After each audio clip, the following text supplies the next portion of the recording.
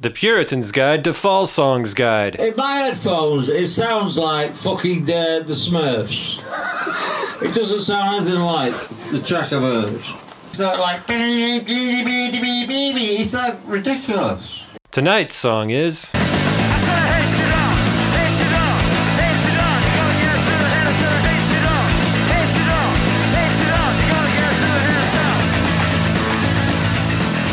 Oh, and plus it makes fun of Pearl Jam and Shawn Ryder. Oh, good. Okay, so it's going. All right. So, hello, everybody. Our next song. It's Hey Student, as it's said. Hey, exclamation point, student. Yeah, so it's released as a B-side of 15 Ways, the single April 18th, 1994, subsequently released on Middle Class Revolt, the album. Kind of like the movie. On May 3rd, 1994, which is really weird. Like, that's a really quick turnaround. I thought that was kind of weird. Yeah. But, whatever. I guess in the 90s, who would that have been? That would have been... What label would that have been? They were on Matador here at that time. I don't know if it was on this... I don't know if 15 Ways came out on Matador No. I think it was... That might have been the... Permanent Records? So yeah, it was Cog Sinister Permanent. Okay. In the UK. And then it says Matador released it as a 7-inch on May 2nd, 1994. So there you go. The day before. Yeah, the day before. That doesn't make any sense. Matador's fucking up. Anyway, so one of the main reasons I want to talk about this was just like it had been like song actually started out. I thought it was called Hey Fascist in the beginning, but no, it was called Hey Student in the beginning. Then it got changed to Hey Fascist. Oh, so I didn't know that. But it had been around since early fall, like 1977. So it started out Hey Student, became Hey Fascist, then got picked back up in around 93. Basically, it's a rant on students. There was I can't remember if it was Annotated Fall or the Fall Tracks site where they were talking about how in 93 Mark was talking in an interview about like how there were tons of people, like there were lots of older Brits going back to school, which is kind of funny because I know I went back to school and dropped out and then went back like a few years later, but so I wasn't like in my 30s or anything. That was me. Yeah, basically. So he's probably yelling at us from the grave. I don't know. But Mark was talking about how like there were a bunch of people in Britain going back to school, and that's how they were keeping like the unemployment rates down. Like they were unemployed, so they're going back to school to get better jobs, and so like that knocks down the unemployment rate because they're students now, they're not working. So I thought that was interesting because that's been going on since the 90s, basically. I guess there's that little time period towards the end of the 90s before all bubbles burst in America, where like some people were, able to have jobs and not go back to school. So yeah. Anyway, but still going on. Anyway, so Hey Student, it started out as like Hey Student, and basically it's just a rant, Mark yelling at students for ruining rock and roll, because there was another thing that has been mentioned a few times where it's like he talks about like how prog rockers, like middle class students, ruined rock and roll in the 70s. And he specifically mentions like Robert Wyatt and the Soft Machine at some point, which is weird because he liked the soft. I mean, he had to have a Soft Machine thing going on, and like he was into some prog stuff. They covered a Henry Cow song Van der Graaf Generator, like that kind of shit. Like he was just being a surly old Mark. He was probably a closet Yes fan. We mentioned Yes in the other episode. Right, He's probably a closet Yes fan. Definitely. At least the early stuff. Yeah, Bruford era. Yeah. Go ahead. Sorry. No. Please continue. Oh, I was just gonna keep going. Like when it got changed over to "Hey Fascist," a lot of the lyrics stayed the same, and they are even kind of the same when they finally recorded in the '90s, where there's a thing about like swastika-shaped swimming pools or something like that within the lyrics.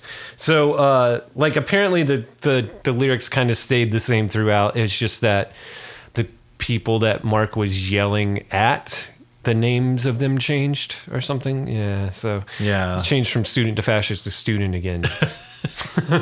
I think I read somewhere where like he had said, it became a big deal to make fun of students in around 77 or 78. Like it became chic to make fun of students all of a sudden. So that's why they changed it to fascist or something. Okay. So because nobody wants to be a fascist, or at least it's such call themselves that. Yeah, it's not anymore this unique to the world, or at least to the U.S. But like at the time, or at least in Manchester, it seems like that's a very unique sort of insult to toss at someone. Yeah, because the other big Mancunians, the Gallagher brothers from Oasis, like that's the sort of criticism they leveled to critics and people who were overthinking their band's music. Right, fuck students, yeah. But I see this reflected nowadays, where like higher education is being looked down upon, or at least that's the place where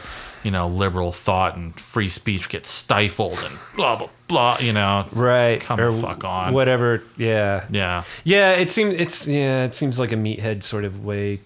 Well, it's a working class based meathead sort of way of like denigrating that sort of thing. Yeah, and it kind of always has been. So I don't know.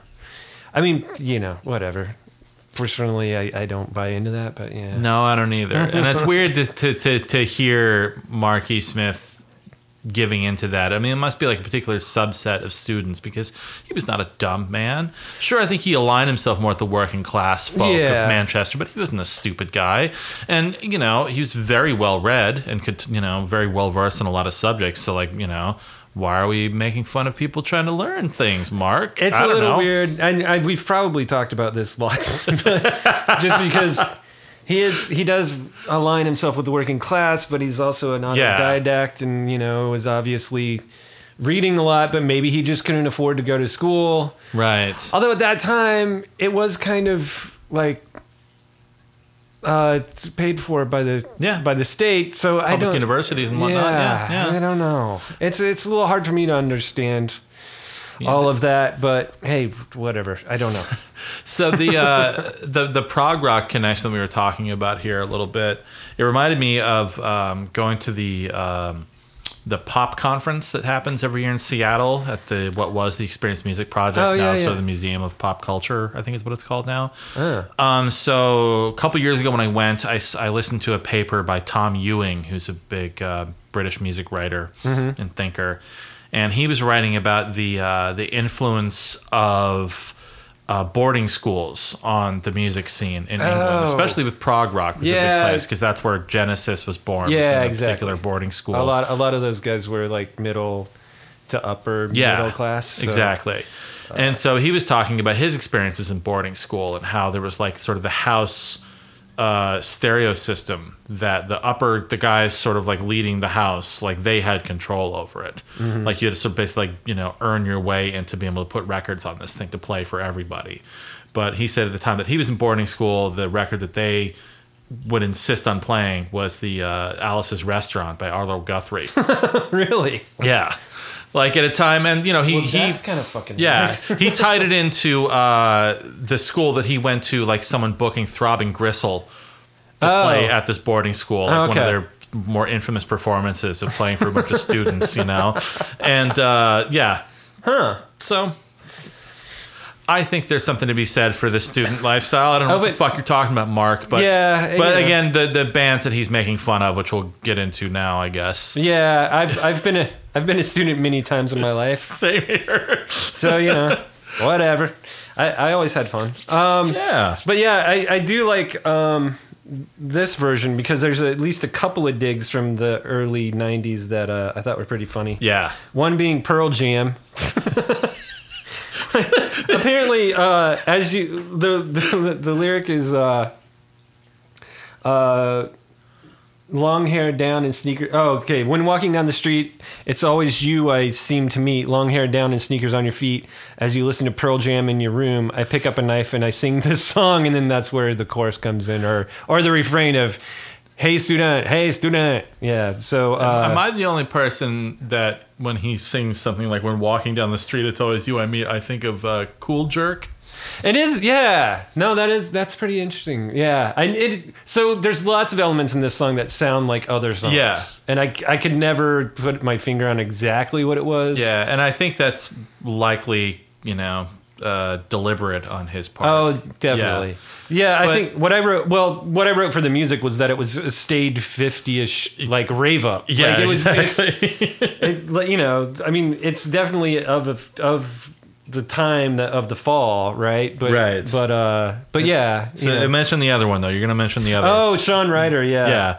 But, yeah, Sean Ryder, The Happy Mondays. Yeah, so as you stare in your room at Sean Ryder's face down long days, which apparently is a thing that he used to say a lot whenever they play shows. And like he was, we're the fall from long days or something like that. Yeah. But back to Peels. So let me get, Yeah.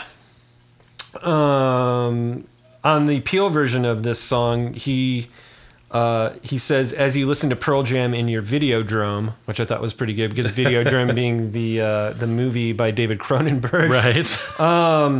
And then the Sean Ryder one during the Peel session, he says, as you masturbate with your Sean Ryder phase.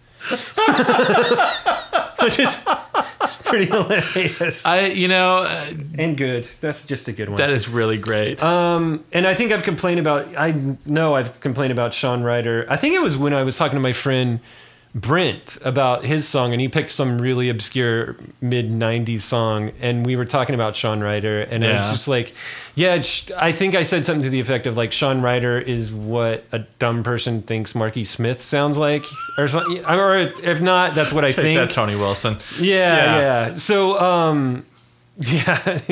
so it's just funny to me that he like makes fun of Sean Ryder in this song because I never liked Happy Mondays all that much, but I was never like they were fine. I liked that. I get it. Yeah. That genre of music, that loving. I like that. Yeah. That's fine. The Manchester scene. Yeah, that's fine. It's just like his lyrics were dumb as hell. Oh, they were. They were really stupid. That's how I feel about LCD Sound System. Oh god, I think people reading the profundity into that guy's lyrics just need to have their head checked a little bit because I mean, I think of like one or two songs where I'm like, yeah, okay, he's kind of saying something there, but the rest of them are just like, oh, this is gonna sound cool, and writes it down. And it's like, if better lyricists could make those songs 20 times better. And I feel that way about a lot of Happy Monday stuff. And I would never, but the thing is I would never decry anyone saying what you did that they didn't get into it. I mean, I had my period with the band. I had my Sean Ryder phase, right. But it's so hilarious to me that. Like him making fun of Sean Ryder or knowing who the hell Sean Ryder was makes sense because they're both in the same part of they're England, both from Manchester, around Manchester. They had to have crossed paths. Like God knows, Happy Mondays may have opened up for the Fall at some point. Yeah, I think I might still have a bootleg of Pulp opening for the Fall. Oh, really? Way back when they were sort of early, like right before they kind of broke out. But interesting. Anyway. But him knowing who Pearl Jam is, I mean, obviously at the time that this song was recorded, 92, 93, Pearl Jam is kind of an unavoidable reference point. At that point. Especially, I think even probably bigger in England at that point than the US. Yeah, actually, Maybe, because I was going to say, I think I saw him in 92, and that was at, basically it was called Day on the Hill. It was at KU, and Oh, yeah. So they have it was just a big open concert, and it just so happened that they became huge before they got paid or, got booked, and then they got huge, and then there was a bunch of frat boys there to see Pearl Jam, I remember. Wow. And and like I got kicked in the face by a frat boy who was surfing. So I was like 18 or 19 and like fucking got a nosebleed. And it was the weird, because I had been to like shows at this punk club called The Outhouse, which is a pretty famous cinder block building in the middle of the cornfield. Yeah. Which there's a documentary about it, and I need to watch that. So if I watch it, I'll invite you over. Please. Because I keep meaning to do that. Anyway, so yeah, that's what I remember Pearl Jam from, and like it was my first year in college. That was like '92. Yeah. The end of, that was the spring semester. So yeah, I guess at that point they would have been right on the heading towards their superstardom. Yeah, basically. I was still in high school at that point, and yeah, I remember. It's funny to think of now that I was a big Fall fan and a big into a lot of other sort of more obscure alt rock bands, if you want to call them that. That's what we sort of put them under the sort of the college rock umbrella. Yeah, that was the name for him. Yeah, it's big like Fall fan, big Sonic Youth fan. But then like I bought into the whole like Alternative Nation horse shit, and was like, buying all the Soundgarden and Pearl Jam records, and some great stuff came out of that. I will admit, and then I still listen to Nirvana every now and again, but I listen to that stuff now, and I'm just like, oh, like this is just like metal music dumbed down. Yeah, like sort of Black Sabbath and Iron Maiden kind of dumbed down for people, and it's fine. I always think of Soundgarden as my way of keeping my love of Black Sabbath alive when I was in high school. So, Yeah. And I had, I think if I never try to think of like anyone listening to any type of music or band as embarrassing, but I had an embarrassing Red Hot Chili Peppers phase that I'm not proud of at all. That I'll never live down. I listened to Sonic Youth and the Red Hot Chili Peppers when I was in high school. Yeah. I mean, I'm a little bit older, so like, so I liked like Soundgarden and Red Hot Chili Peppers and all that stuff, and it was before they got huge. Oh yeah, but it was still the same. I'm not saying like, it was way different then, because it was still like they were still part of a big machine. Exactly. Yeah. Exactly. They were still heading to what they did, which I didn't realize until a few years later. And when you're like, oh, right. Yeah. And then, yeah. But, getting back to this thing of, like, why he would be referencing Pearl Jam over other groups. I mean, maybe it was just, like, being able to say Pearl Jam or whatever. Right. Just, like, rhythmically as he's singing this. But... I wonder about that, because England was always the place that like caught on to a lot of great American bands before Americans did. Right. They were huge Pixies fans before the Pixies became a thing here. Yeah. I mean, Mudhoney's not still a thing here, but Mudhoney was a pretty big band for a while over there in England. Oh, they were huge. Yeah. Like they were the first like grunge. Yeah. Like they were the first sub pop band to make it big in England. Yeah. And they like took Nirvana over there. I think, they did. The first time. Yeah. And it was a big deal, like having Nirvana headline the Reading Festival when they did in like 92, 93. I mean, that was like, it wasn't unheard of, but it was like the strangest thing. Like these three dudes, and they don't have like a big elaborate stage thing. They're just up there playing and and doing a great job. And so, yeah. Anyway, so maybe I shouldn't be surprised, but Pearl Jam is just a funny choice for him of just like connecting that band with being, for these long-haired students that he was looking down his nose at. Yeah, and maybe that is what all those fuckers were listening to then. I don't know. All those Mancunian. Yeah, maybe that was like, everybody was very uptight and sad during those years, or whatever. Did John Peel ever play Pearl Jam on his show? Oh, that's what I want to know. Well, we're gonna have to look that up later. I'll have to look it up. Yeah. Yeah. I don't think he did. If I remember, I'll try to put that in the notes. But, I don't think he did, but I might be wrong. I can't, because they never recorded a Peel session. Nirvana and Mudhoney did. Screaming Trees did. Yeah, I knew. Personally, Screaming Trees I still listen to a lot more. I think Screaming Trees are one of the greatest bands around. Are you kidding me? I love their SST era stuff. Oh yeah, so good. At least they were. Yeah, at least they were SST. Oh, remind me to tell you something about SST in a podcast afterwards. Or actually, fuck it. I'll in our other podcast. Yeah. So there's a podcast I've been listening. Dark. There's a podcast I've been listening to. It's two Canadian guys, and they're going through each SST album. Oh wow. Yeah. So I'll hip you to that, dude, later. Right on, man. Yeah. So I've been going through needing to listen to old Minutemen and not Mud Honey, Meat Puppets albums. Yeah. So I've been doing that all week. Nice. So there you go. Anyway, what were we talking about? Oh yeah. Screaming Trees. They had just gotten to a Screaming Trees, the first Screaming Trees album that was on SST. Oh, That's nice. why. Anyway. Yeah, sorry, we went off. we're the students. But so basically I just, I found this song interesting because it's pretty hilarious.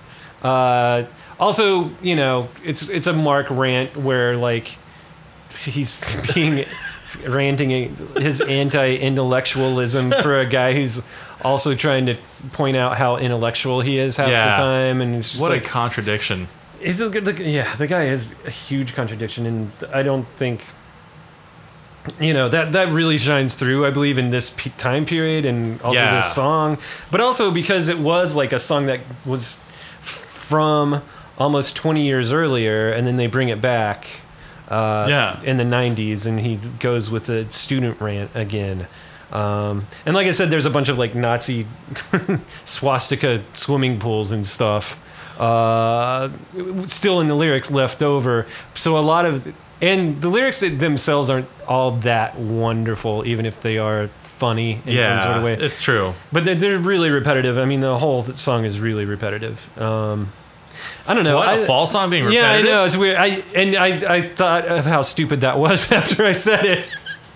I mean, in a bad way. No. I got you. Repetition. A holy shit, just cut it off 2 minutes of this song and it'll be better. I'm curious about the reference to Leon C. Oh. Which is it sounds great to say, which I'm sure is part of the reason he chose that, but as well, like, why that town?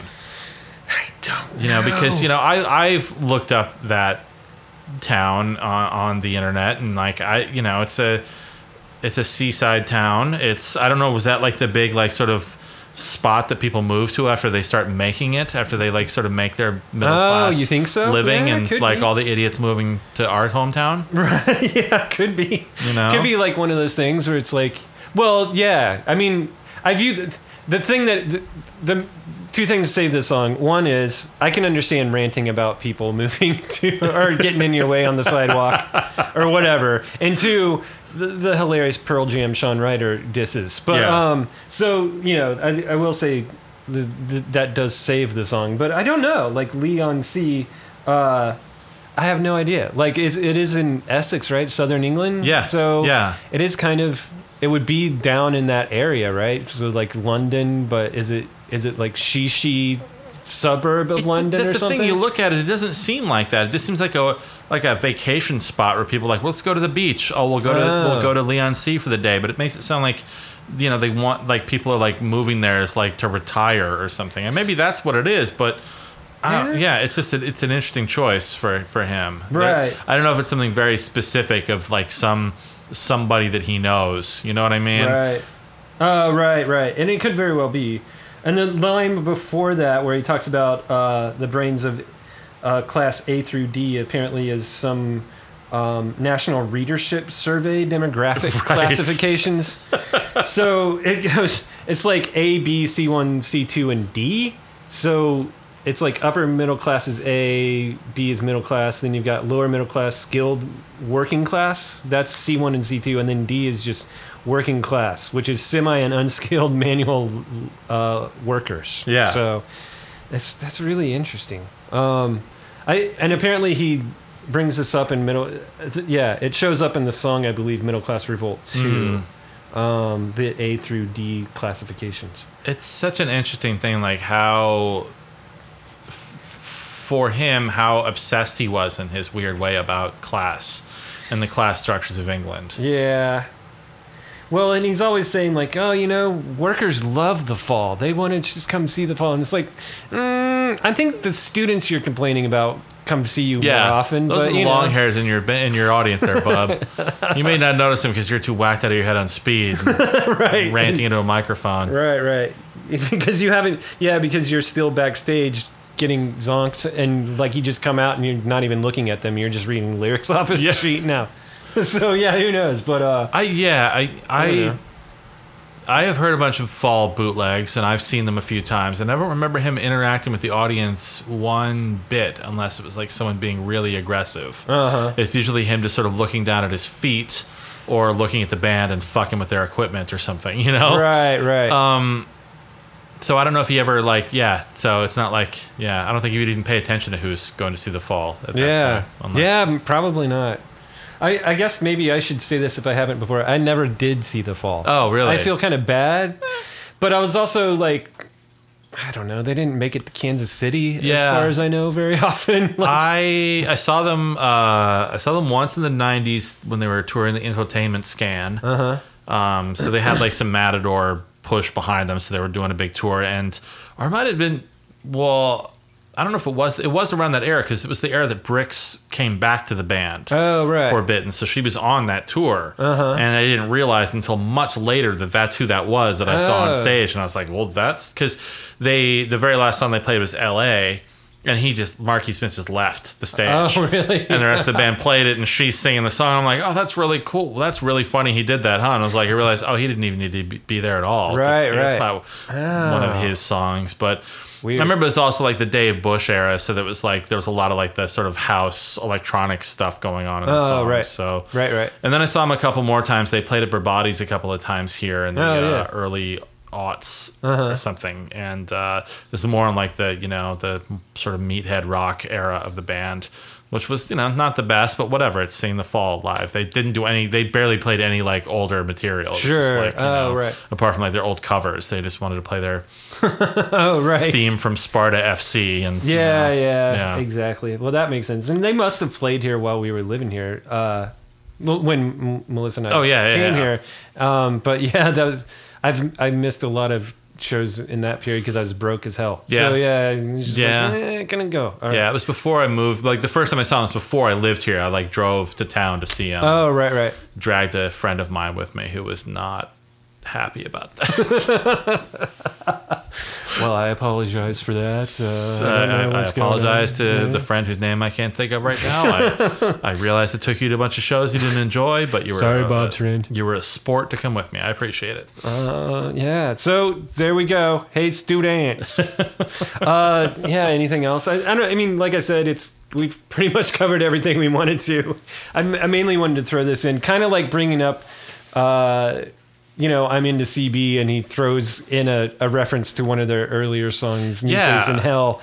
He also, he's always doing this kind of shit. Like, where he'll, there's bootlegs of him using lyrics for one song that end up in another song. Right. Several years later. So I just thought that was interesting and kind of a fun way to look at things. Yeah, so. I think so too. I think Although we should leave that up to the listeners. It might not have been fun. Very I don't good point. know. We think it's fun. I don't know how you feel about it. Fuck you guys. We thought it was great fun. I want to listen a little more closely to like later bootlegs and the later albums to see if he was getting some of that more self-referential stuff into those songs. Ooh, yeah, that's a good question. Because I don't remember. Like I know I reviewed one of them for a place. I think it might have been New Facts Emerge, one of the last ones that they did. And all I remember mentioning in that one. I hope I didn't just spill coffee on the floor. One of the things the only thing I really got stuck on was just like how fucking wrecked his voice was by that point. But to the point where he was just making a lot of like these strange, like almost throaty, animal phlegmy noises. sounds. Yeah. And I was kind of amused by that. I'm like, well, that sort of fits in with like the Paintwork era stuff where he's like kind of fucking with the formula there a bit. No, more. I definitely thought that too when I was listening to those, because I had I'd left off for a while. Yeah. And then like one of them came out. It was like not the penultimate one, but maybe like the third to last one. Okay. Airsats GB or something like that. And that whole album is like him going, here, there. And you're just like, what the f-? Yeah. But in the review, they were talking about how, it was pretty amusing. And so I was like, all right. So I knew going in. But yeah, I got back into him into that album, Yeah. and kind of caught up on some things. But yeah, it was just kind of that's the same thing where it was just Yeah. like amusing as all hell. So yeah, I don't know what he was doing. But, Yeah, but that's why this song is so interesting, because if we're talking about, like, it did start back in the 70s and sort of evolved into this song that he recorded in the 90s. And I don't feel like he did did he do a lot of that self-referential stuff? Because we mentioned he mentioned New Face in Hell. Yeah, we've talked about this before, and I think what we discussed before was like what other bands have done this. Right. But I don't know. It always seems like he's always doing something though. Where, Yeah. he might not purposely make it, or he might not make it like really in your face, Deliberate sort of, like it's not transparent really. Throwing "She Loves You" into "All You Need Is Love" or something Right, like that. It's not Beatles level shit, but he's like throwing some lines or something from one song into another. Right. And I think that's probably mostly what happened, like radio sessions or live shows, where he was doing a lot more of that, where the recordings, I think, maybe were a little more of the moment. But he always, I don't know, but he always just seemed to me like just the person that just wanted to keep moving forward with his projects, come hell or high water, just because he's like, this is what his thing was. True. So this is his outlet. True with that too. And I also think, he had like a big bag of pieces of paper that he wrote a bunch of shit on. Yeah. And so if he's doing a few Peel sessions, the band already has a new song, but he hasn't written anything for it, so he's just pulling pieces of paper out, and then 2 years later he pulls the same piece of paper out when they're in this recording studio, or it could be just as simple as that. Or who knows, with happy accidents and him like actually sitting down and thinking about stuff, maybe he's like, oh well, I should throw this in here now, or whatever. Or if it's like one of those situations, like a comedian accidentally telling a joke or making reference to a joke that someone else made that he didn't realize, like, oh, I did say that 15 years ago. Oh, weird. And I thought it seemed familiar. And there's that too. Like it could like that's what I meant by like it's either happy accident where he's like, oh shit, I've already used that, or like fuck it, I'm going to say this because it popped into my head. Oh God, that's a whatever song, or I Can Tina Turner song or whatever, or it's a happy accident, but I'm going to make it. I'm just going to say it's deliberate. Someone pointed this out to me, and I'm just going to be like, oh no, I meant to do that. Yeah, this is totally postmodern thing. And then there's that as well, where I'm sure he.